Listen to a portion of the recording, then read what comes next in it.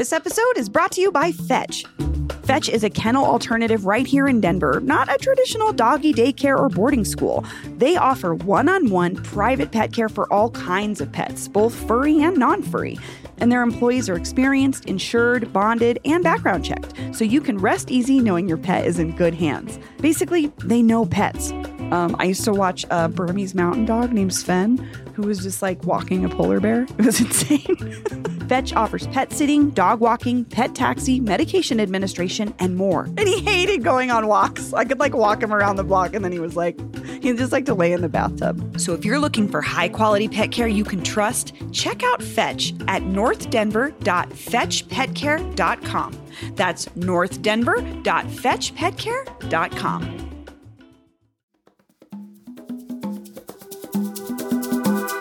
Today on CityCast Denver is brought to you by Tecovas, and we're talking all about Denver's place in the Wild West. But can you tell the difference between a sincere historical account and a manufactured legend of the frontier? We're continuing Western Week with our politics and green chili correspondent, Justine Sandoval, who joins us to play a little game we're calling Two Truths and a Tall Tale. Plus, stick around till the end for your Tecovas tip of the day. Today is Monday, January 8th. I'm Bree Davies, and here's what Denver's talking about.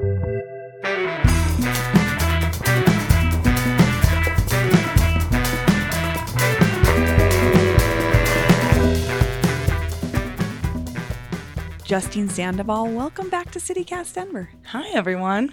Producer Paul Caroli, hello. Howdy, Bree. Hey, howdy. When in Rome. Mm-hmm. We're celebrating Denver's Western roots all week long here on the podcast. And today we wanted to make like a fun game out of it and test each other on how well we know Wild West history, Colorado history. If you can't tell from Paul's laugh, he's like, this feels like a Paul show. This is like my favorite stuff in the whole world. I love this. Yeah. I've been so excited to do this. I had so much fun preparing for this, and I cannot wait to hear what you two came up with. I am so curious. I feel like, Justine, we did something similar last year when Paul gave us stock show trivia. Oh, yeah. I'm still really disappointed in myself in how I performed in stock show trivia. So this year, Is this a rematch? I've watched a documentary on the stock show. I've really got into it. What'd you learn? I learned, when the stock show started, the whole background behind, the gold rush ending and there needing to be another form of commerce. Uh-huh. And so they decided they want to be the cattle industry, hub of the West. So it's pretty awesome. And I live right up the street from there. And I've seen the Coliseum my whole life, but it's kind of cool to get the history, the buildings, Yes. how they got set up, the stockyard. So yeah, I am a lot more knowledgeable this year. Nice. I feel you. What's it like in the neighborhood right now? Is it swamped? So as of right now, it's still calm before the storm. The but weekend. Yeah, from I-70 in Washington will be backed all the way up into 30th and Walnut area, and I will be trapped in my cul-de-sac. I literally have to run out and check to see if it's blocked because even just during rush hour it gets backed up. So add the stock show in and it's just We impossible. just need to get you a horse, I think. I think so And you too. can just get around via horse and everybody will get out of your way. My steed is the lime green bicycles in the neighborhood. So we're playing a game sort of first day of school style. It's not two truths and a lie. It's two truths and a tall tale about Denver's Wild West. I would say Colorado's Wild West. Can I say? I did stray a little bit. So did I. Yeah, Okay. a little bit. Mine involves a ghost town. So. Ooh. But we each brought 3 stories, and we're going to see who knows best which are the hard real facts and which ones we totally made up. Paul, do you want to start with Heck your yeah. three stories? Absolutely. Two real ones and a potential, and one of those. All right. Tall tales. I'll give them to you a little bit slow, and we can talk about each one. Okay. So story number 1. I heard this a few years ago about this rapscallion, rabble-rouser, con man type named Jefferson Randolph, who showed up in Denver 1879 with this gang of other crooked types. These are con men folk. And so this guy, he had already won the nickname King of the Frontier Con Man because he was doing shell games and like 3-Card Monte in Texas. But when he came to Denver, he got famous for this one particular scam where he would set up a briefcase on a street corner filled with bars of soap wrapped in paper. And he would show people that some of these bars of soap have dollars in them, like lots of money. And so he would sell the bars of soap for like more than what you would sell soap for because people thought they might have a chance to win. But then somehow it was always his cronies who would be planted in the crowd to buy the soap with the ones with the dollars. Yeah. So, yeah. Simpler times when we were buying soap from strangers on the street. I know. It is hard to imagine doing that. I know. I kind But of it's more about the sweepstakes aspect, I think, is why he was doing it. Because like people would know, oh, I have a chance to like hit it rich with this soap. And like, that's like, I was in the Bay a couple months ago, and like, that's Fisherman's Wharf activity for sure. Oh, really? You see those kinds of people doing that's not scams, but like the shell game stuff still happening. So it's a more wholesome grift than other grifts. What was this guy's name again? Jefferson Randolph. All right, story number 2. I heard this story once about a black man named John. He was born a slave in the pre-war South, and he won his freedom fighting for the Union Army. After the war, he traveled west. He re-enlisted as a Buffalo soldier where he explored Colorado, met indigenous people of various tribes. But then what's interesting about him is he ultimately left the army and then lived with those tribes on and off for the rest of his life. But curiously, and most famously about this man, whenever he returned to these frontier settlements in Colorado, say Denver, this former slave called himself, quote, the first white man to settle the Pine River Valley. Huh. As in like a non-native person. I think so. I think so. Because I think that's how people thought about, race and identity in a different way back then.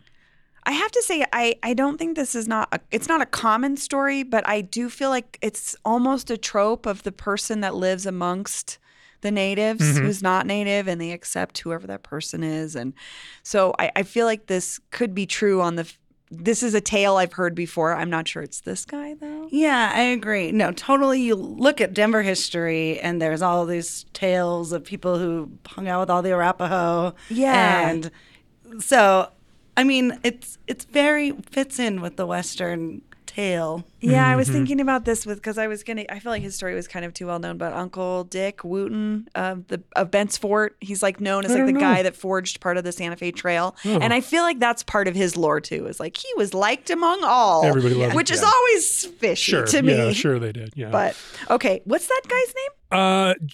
John. His name was John. Former enslaved man.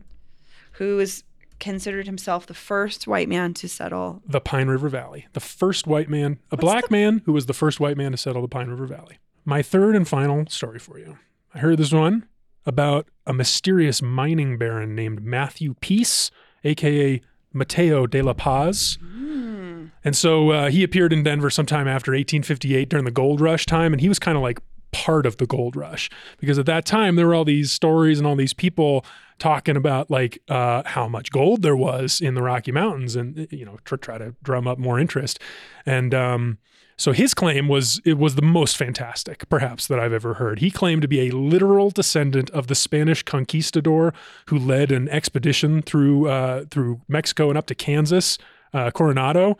And he said that his ancestor was with Coronado's party and then over some kind of disagreement left the party and he fled to Colorado where his descendants, they had kids, and then that was who he was. He ended up in Denver. But he found enough gold apparently to make his family rich, and he ultimately died a pauper in Denver after failed investments. Failed investments. This is also one of those tropes. Yeah. Descendant of. Gold, lost all your gold. Yeah, that's very Colorado story. Yeah, and like you can come into a place and no one knows you and you can say, oh, I'm the direct descendant of whatever nationality's royalty. Yeah, and who's going to question He seemed you? rich. He seemed wealthy. So that's a good grift. So what do you two think? Which are the truths and which is the tall tale? Oh, man. Also, do either of you recognize any of those stories? No, like I said, I recognize the tropes, but I don't know if I if I could name any of these folks is real. Do you have any thoughts, Justine? Okay, so I'm going to go ahead and say that the soap swindler is real because while I was doing some of my research, I came across a similar story that may not have been exactly the same, but there was a soap swindler. So I'm going to go ahead and say that one is a truth. Okay. Interesting. I mean, do you want to guess the lie, actually? Maybe that would be a better way to, to reveal so this. I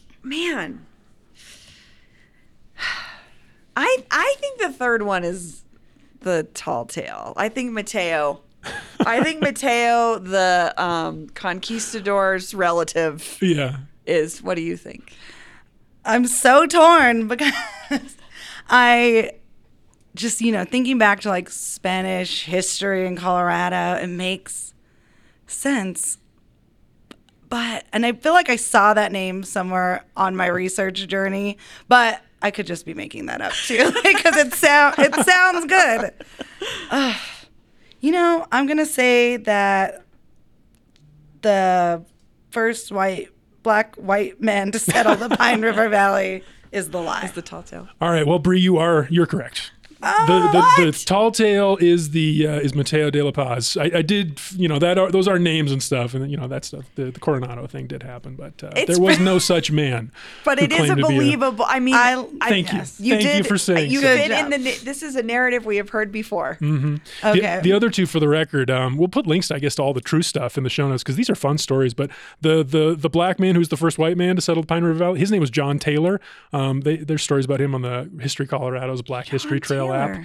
And then the soap scammer, Soapy Smith. I totally thought you two were going to recognize that. Yeah, that's Soapy Smith. I can't believe I didn't know the story of Soapy Smith, but also I realized it was just a bar that I stumbled past in my college days in Lodo, but never actually went in there or Googled maybe later who Soapy Smith was. No, I read that one. The reason why I thought that the other one was a lie was because I thought you were playing off the whole Colorado Springs Black Klansman thing. I'm like, so that would have been a good tie-in. Like he's switching it up in another era.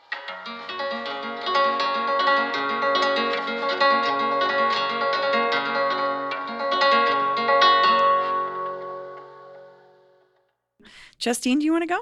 So this one. I decided, in honor of the stock show, let's do a stock show one. Okay. And this one has to do with Denver's barbecue riot of 1898 and how the stock show almost didn't happen. So if you've ever been in Denver after one of our national sports teams wins a championship, or one of our sports teams wins the national championship, you'll know that we're not above a riot here. So it's a very traditional thing here in Colorado. We have the spirit of the riot in us. I think, for the record, the most recent couch burning, I think, was after the DU Pioneers hockey championship. I was going to say, this that's like a Boulder or DU thing. You're right. It just has to be a local sports team. They'll burn it down. So this is actually a riot that took place in January 1898 to celebrate the closing of Denver's National Stock Growers Convention. Organizers there were trying to convince the city to have the stock show. So they decided to throw this free barbecue for the people of Denver to try to, get them on board with this.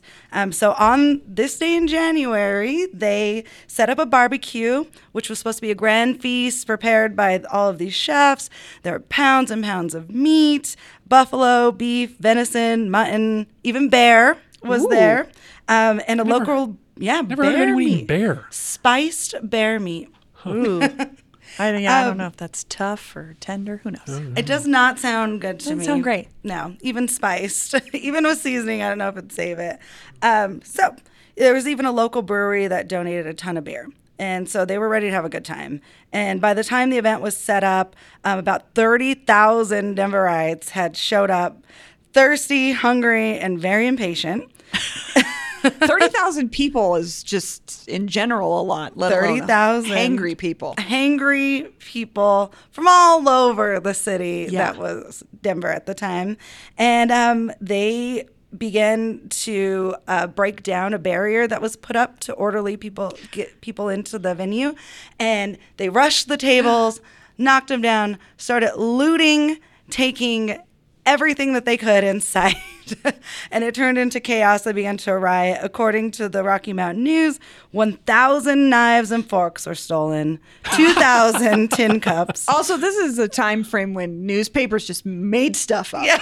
That's So, true. Let's be real. The Rocky Mountain News. I mean, at least the facts of that, we don't know. So, yes, this is the stuff that was supposedly stolen according to the Rocky Mountain News. 2,000 tin cups, 50 large white platters, 25 galvanized iron pails, 20 steel flesh hooks, 100 cleavers, hatchets, and carvers, and countless beer glasses. The organizers were criticized for poor planning, and it would take another 8 years until the stock show would become a reality. Wow. Did Wow. the barbecue riot happen? Well, I'm going to use my powers of deduction and just point out there were a lot of specifics in that story, lots of specific numbers. And Okay. I don't know. That would be a lot to make up. Okay. Just She a was hint, working on a this hint. for a long time. I was working. I was writing all this. I'm like, okay.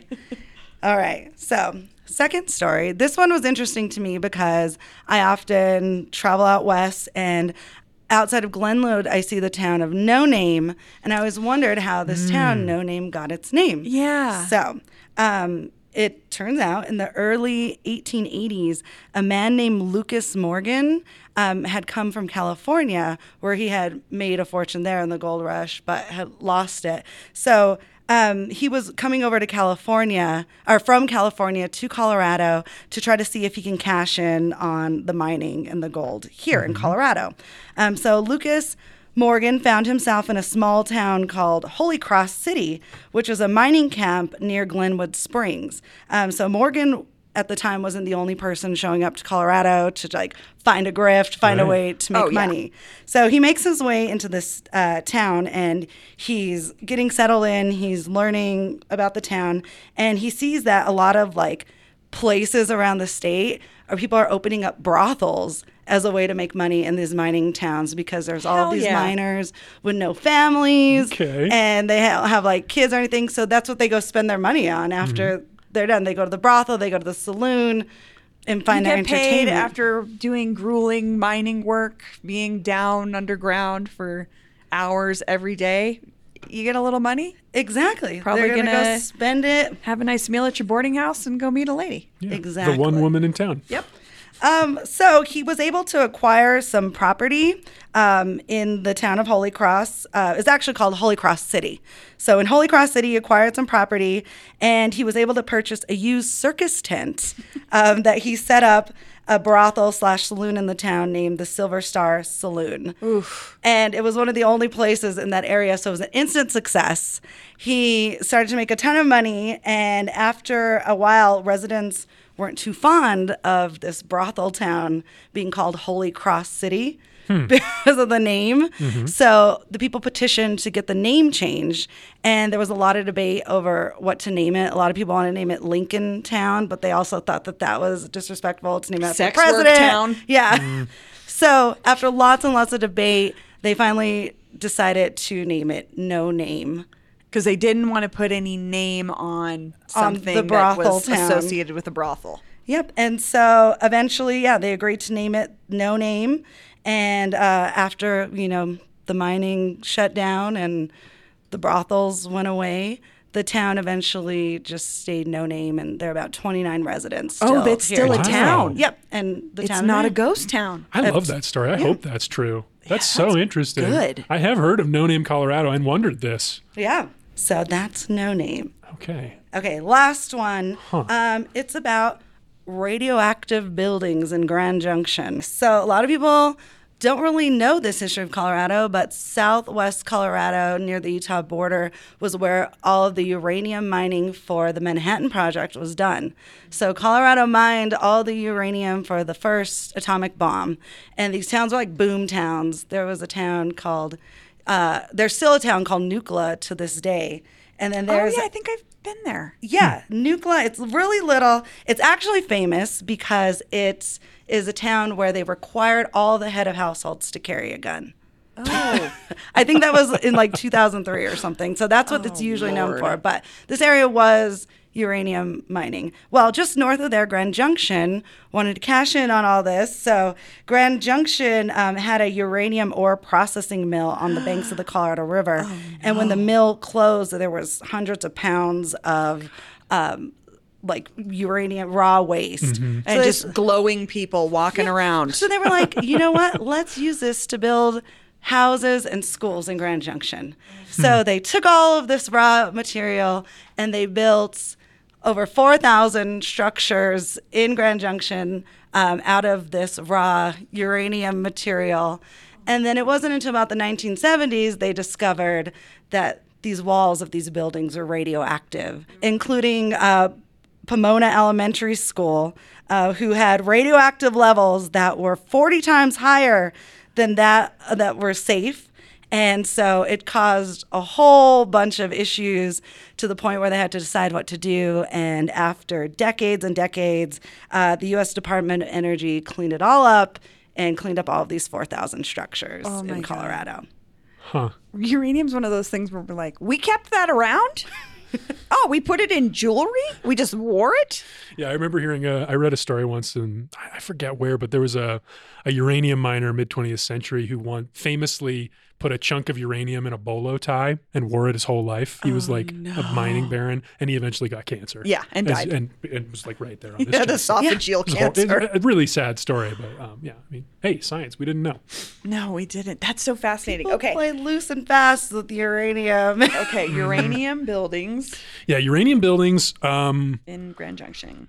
Gosh, I know. I feel I've done a lot of work on like the nuclear history of Colorado. That's what I was thinking. I was like, this is Paul's wheelhouse. It does feel a little familiar, I have to say. The radioactive buildings of Grand Junction. I remember hearing something about a cleanup. Although it's not one of the most famous stories about nuclear Colorado. Yeah, so I didn't know. I didn't know that about Grand Junction. I would say also, I think that we know the barbecue riot from Adrian Miller's book. Yes. I agree. I think that one's true. Because I was like, I remember a story like that, but I didn't remember the details. And I was like, I'm pretty sure this was like a precursor because we were talking about the birth of barbecue. Yeah. Well, honestly, I figured you two would know that as the stock show experts. But I really just want to include that one because it's so it's cool. a It's a great story. Yeah. No, and I think a lot of listeners will be first time hearing it. And it's such a cool, it's also just a wild visual. Yeah. Yes. Like think about a massive meal happening in Civic Center Park right now. Like what it would look like if 30,000 people showed up. Well, I think about that being in my backyard. That riot would have literally happened in my backyard. Yeah. Oh, it's crazy. I would have probably, because I'm, from the hood, would have ended up with some of those Been in the mix. forks Yeah, you and get those some forks. cups. I was thinking in my head while I was like listening to that story, I was like, I wonder if my dad in the old house has some artifacts from the riot of Listeners? 1880. If you are one of these people that has one of these heirloom artifacts that was stolen from the barbecue riot, let us know. We want to see We it. want to hear about it. Yes, Send I us a need picture. that. So, All right. okay, so Yes, I the would other two. agree. Let's talk about this. I think I would say where we're getting to is the Holy Cross becomes no name. Yeah, I although love that it. feels good too, like the brothel connection and not wanting to. But at the same time, this is when people were naming towns and places like Chinaman's Gulch in Colorado. Like, Totally. I don't know if the people would be like ashamed of being associated with a brothel. What do you think? I mean, think about the brothel conversation we had with the historian about women of that era, and it was so despised, but so populated by the same people that despised it, that I could see this being also a public of, we are publicly denouncing this, even though we all participate and are customers at this brothel. So, but you could see someone like winning a political race over that. 100%. Like we have to, we can't be associated with this brothel. Or so, it's like, we're no name. Yeah, we're no name is weird though, because we do name everything after Lincoln, for instance. That was also like a thing that could be real. Every city has a Lincoln, whatever street, whatever building. Post-Civil War, yeah, Lincoln was assassinated. So that's my vote. I think so Holy too. Cross Me too. becomes no name. That's what we're picking. That's the tall tale. You think it's tall tale? Yeah. Well, you are right. Yay! It is a tall tale. And actually, so here's the surprise. So Holy Cross is actually a ghost town that was a mining town near Eagle, Colorado, or Eagle County, Colorado. And No Name is a town in Colorado. But there's a lot, and there's a population of 29 people there to this day. But there's a lot of dispute on why it's called No Name. But the most common story is that there was a U.S. Census sent out to the town, and they weren't an official town. They didn't have a name. So when it asks what the town name was, they put No Name, and then it just became. Yeah. But I love clerical errors. Yeah. You know? A good clerical error that becomes history. All right, Bree. Okay. It's your turn. Okay. So this is a pretty short story. It's the story of a longhorn who got loose from a parade route in downtown Colorado Springs. I was just thinking about this today last week because we were watching the longhorns come down the street, and I was thinking the whole time, oh my God, what if one of these gets loose? What do you do? So the cow's name was Theme de Louf, and she busted through the crowd and was caught on film making her way to the Great Western Bank. So there's video of her trying to break into a bank. I don't know. Maybe she needed to make a deposit for the end of the day. I don't know. But Theme de Louf was apprehended without harm, and no humans were harmed either. And her owner, Russell Freeman, said, "This is a nice cow. She's not wild or crazy, but in town she panics. And just like the people screaming when they saw a cow, she was out of her element. She was just screaming and nervous." Oh, I know. Poor Theme de Louf, the rogue cow. Can I ask a follow-up question? Yeah. Do we have a date on this? We do. 2019. 2019. Interesting. I left it out to see if you needed it because it could have kind of been at any time, at least since the invention of film. Yeah, that's another good clue. It's on video. So it's on video. Okay. It's on video. Huh. Okay, next story. Yeah. This one's about someone you guys know, Molly Brown. Oh, yeah. The unsinkable Molly Brown herself. Yes. So that's part of the story is she was never actually known in her lifetime as Molly Brown. She was a survivor of the Titanic, of course, and she became this Denver legend, the unsinkable Molly Brown, as you just mentioned, Paul. But Margaret Tobin Brown was never actually called Molly by anyone that knew her. The nickname came to life after, I think after her death. It was kind of vague. It was around in the 30s. She died in the 30s. But a Denver Post reporter named Gene Fowler took some colorful artistic license when he was writing about her life, and he started calling her Molly. And after she passed away, the name further stuck because a romance writer named Carolyn Bancroft wrote a fictional account of Margaret's life and her relationship with her husband, J.J. Brown. That story was the basis for the Broadway play, which became the MGM movie, The Unsinkable Molly Brown. And that's the Molly Brown that became famous. Huh. So she was never Molly. She was actually Margaret. But it's kind of like when someone's story takes on a life of their own after they're dead. Mm-hmm. And that's why we should call her Margaret. My third story, also about a brothel. I have to say that was a very popular theme in reading and researching. I was like, oh, there's a lot of good brothel stories. So this one is actually about a lesser known shady lady of the West named Contessa Hartley. And she ran the most low-key but influential and short-lived brothels in Colorado.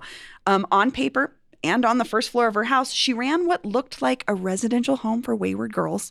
But a closer look would reveal that these were not school-age girls at all. They were adult women who specialized in topics like geopolitical conflicts, mining exploits, fine arts, and industrial production. The not having knowledge of these things.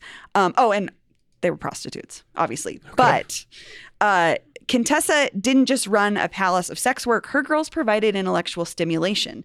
Operating for just 18 months in what is now the ghost town of Teller City, Colorado, she was turned over to the authorities, and her place was shut down for good after it was rumored that a city official's date with a pretty and very brainy lady went sideways when she knew more details. She was a history buff. She knew more details about the contractual aspects of the Louisiana Purchase than he did. And he was like, forget this lady. I'm getting this place shut down because I just had my ego bruised by a very smart sex worker. So that's the story I like that story a lot. Shady Lady Contessa Hartley's house of prostitution and intellectual enjoyment. I mean, that's the one I hope is true the most, but I maybe think is the least true just because it feels too perfect. Also, the Longhorn getting loose in Colorado Springs, it feels familiar to me. I don't know. I remember. I think, yeah. I know it's happened. I know that it has happened that a Longhorn has gotten loose somewhere in Colorado. Say it's not the first time. Yeah. I mean, I used to watch Fox had a whole Animals Gone Wild where animals broke off from things. So we've seen it before. Mm-hmm. So that one feels real. I will tell you which one I know is real for sure, and that's Margaret Brown. You did know that. I did know that, and I only really know that, and big advocate for calling her Margaret because I'm on the board for Historic Denver, and we run the Molly Brown Yeah. House, which is still called that. But one of the things they do tell you when you go is that she was never known by Molly in her real life. She was always Margaret, and I have to say I had never heard that, but I've never done the tour. Yeah. So I was like, oh, this is a thing about Molly Brown I didn't know. so I volunteer. I've been volunteering there, and that was one of the first things they taught me. So Molly Brown, that story seems real. I got a good feeling about the Longhorn one. My bet is on the Contessa Hartley, then the brothel for genius prostitutes. that one's hard because a bruised ego man just sounds really realistic to me. Justine, you have a guess between the Longhorn and the brothel? I want the brothel thing to be real, but I think it's do the too. tall tale. It's a beautiful story. Yeah. You guys are correct. I made that one up totally. Totally made that up out of my ass. Teller City is a real ghost town, to be fair. That was a real place. So, but all of that is fake. So you guys are correct. Yay. Good job. Justine, Paul, thank you so much. This was awesome. Thank you. Thanks, Bree. Hey, it's Bree Davies, and I'm here with newsletter editor Adrian Gonzalez. Hi, Adrian. Howdy, Bree. It's Western Week here at CityCast Denver, and we're here with our Tecovas tip. What do you have for us, Adrian? Today's tip is all about the history of the West and where to learn about it here in Denver. I've heard murmurings of folks trying to say that Denver is the Midwest. Don't let anybody tell you that. We have a rich history here, and we are an essential part of the history of the West. So one of my favorite places to go to learn about it is History of Colorado. They have one right now all about the Utes, the native folks that were here before all the cowboys and cowgirls. And then on the third floor, they have dioramas. They have beautiful exhibitions where you can see how Denver has transitioned throughout the history of the West. So you can really learn what Denver looked like throughout the years. I love it that you can learn about the West right here in the city. We're the heart of it. Yeah, we're in it. Thanks for joining us, Adrian. Thanks, Bree. Step into a new pair of Tecovas for wherever your journey takes you. And remember, don't go gently.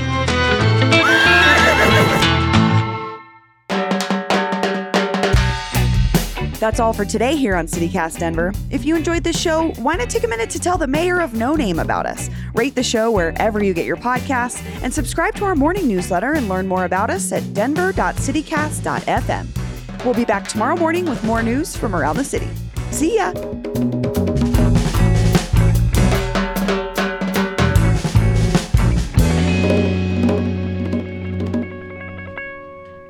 While Peyton looks at clip art of stock photos of cowboys.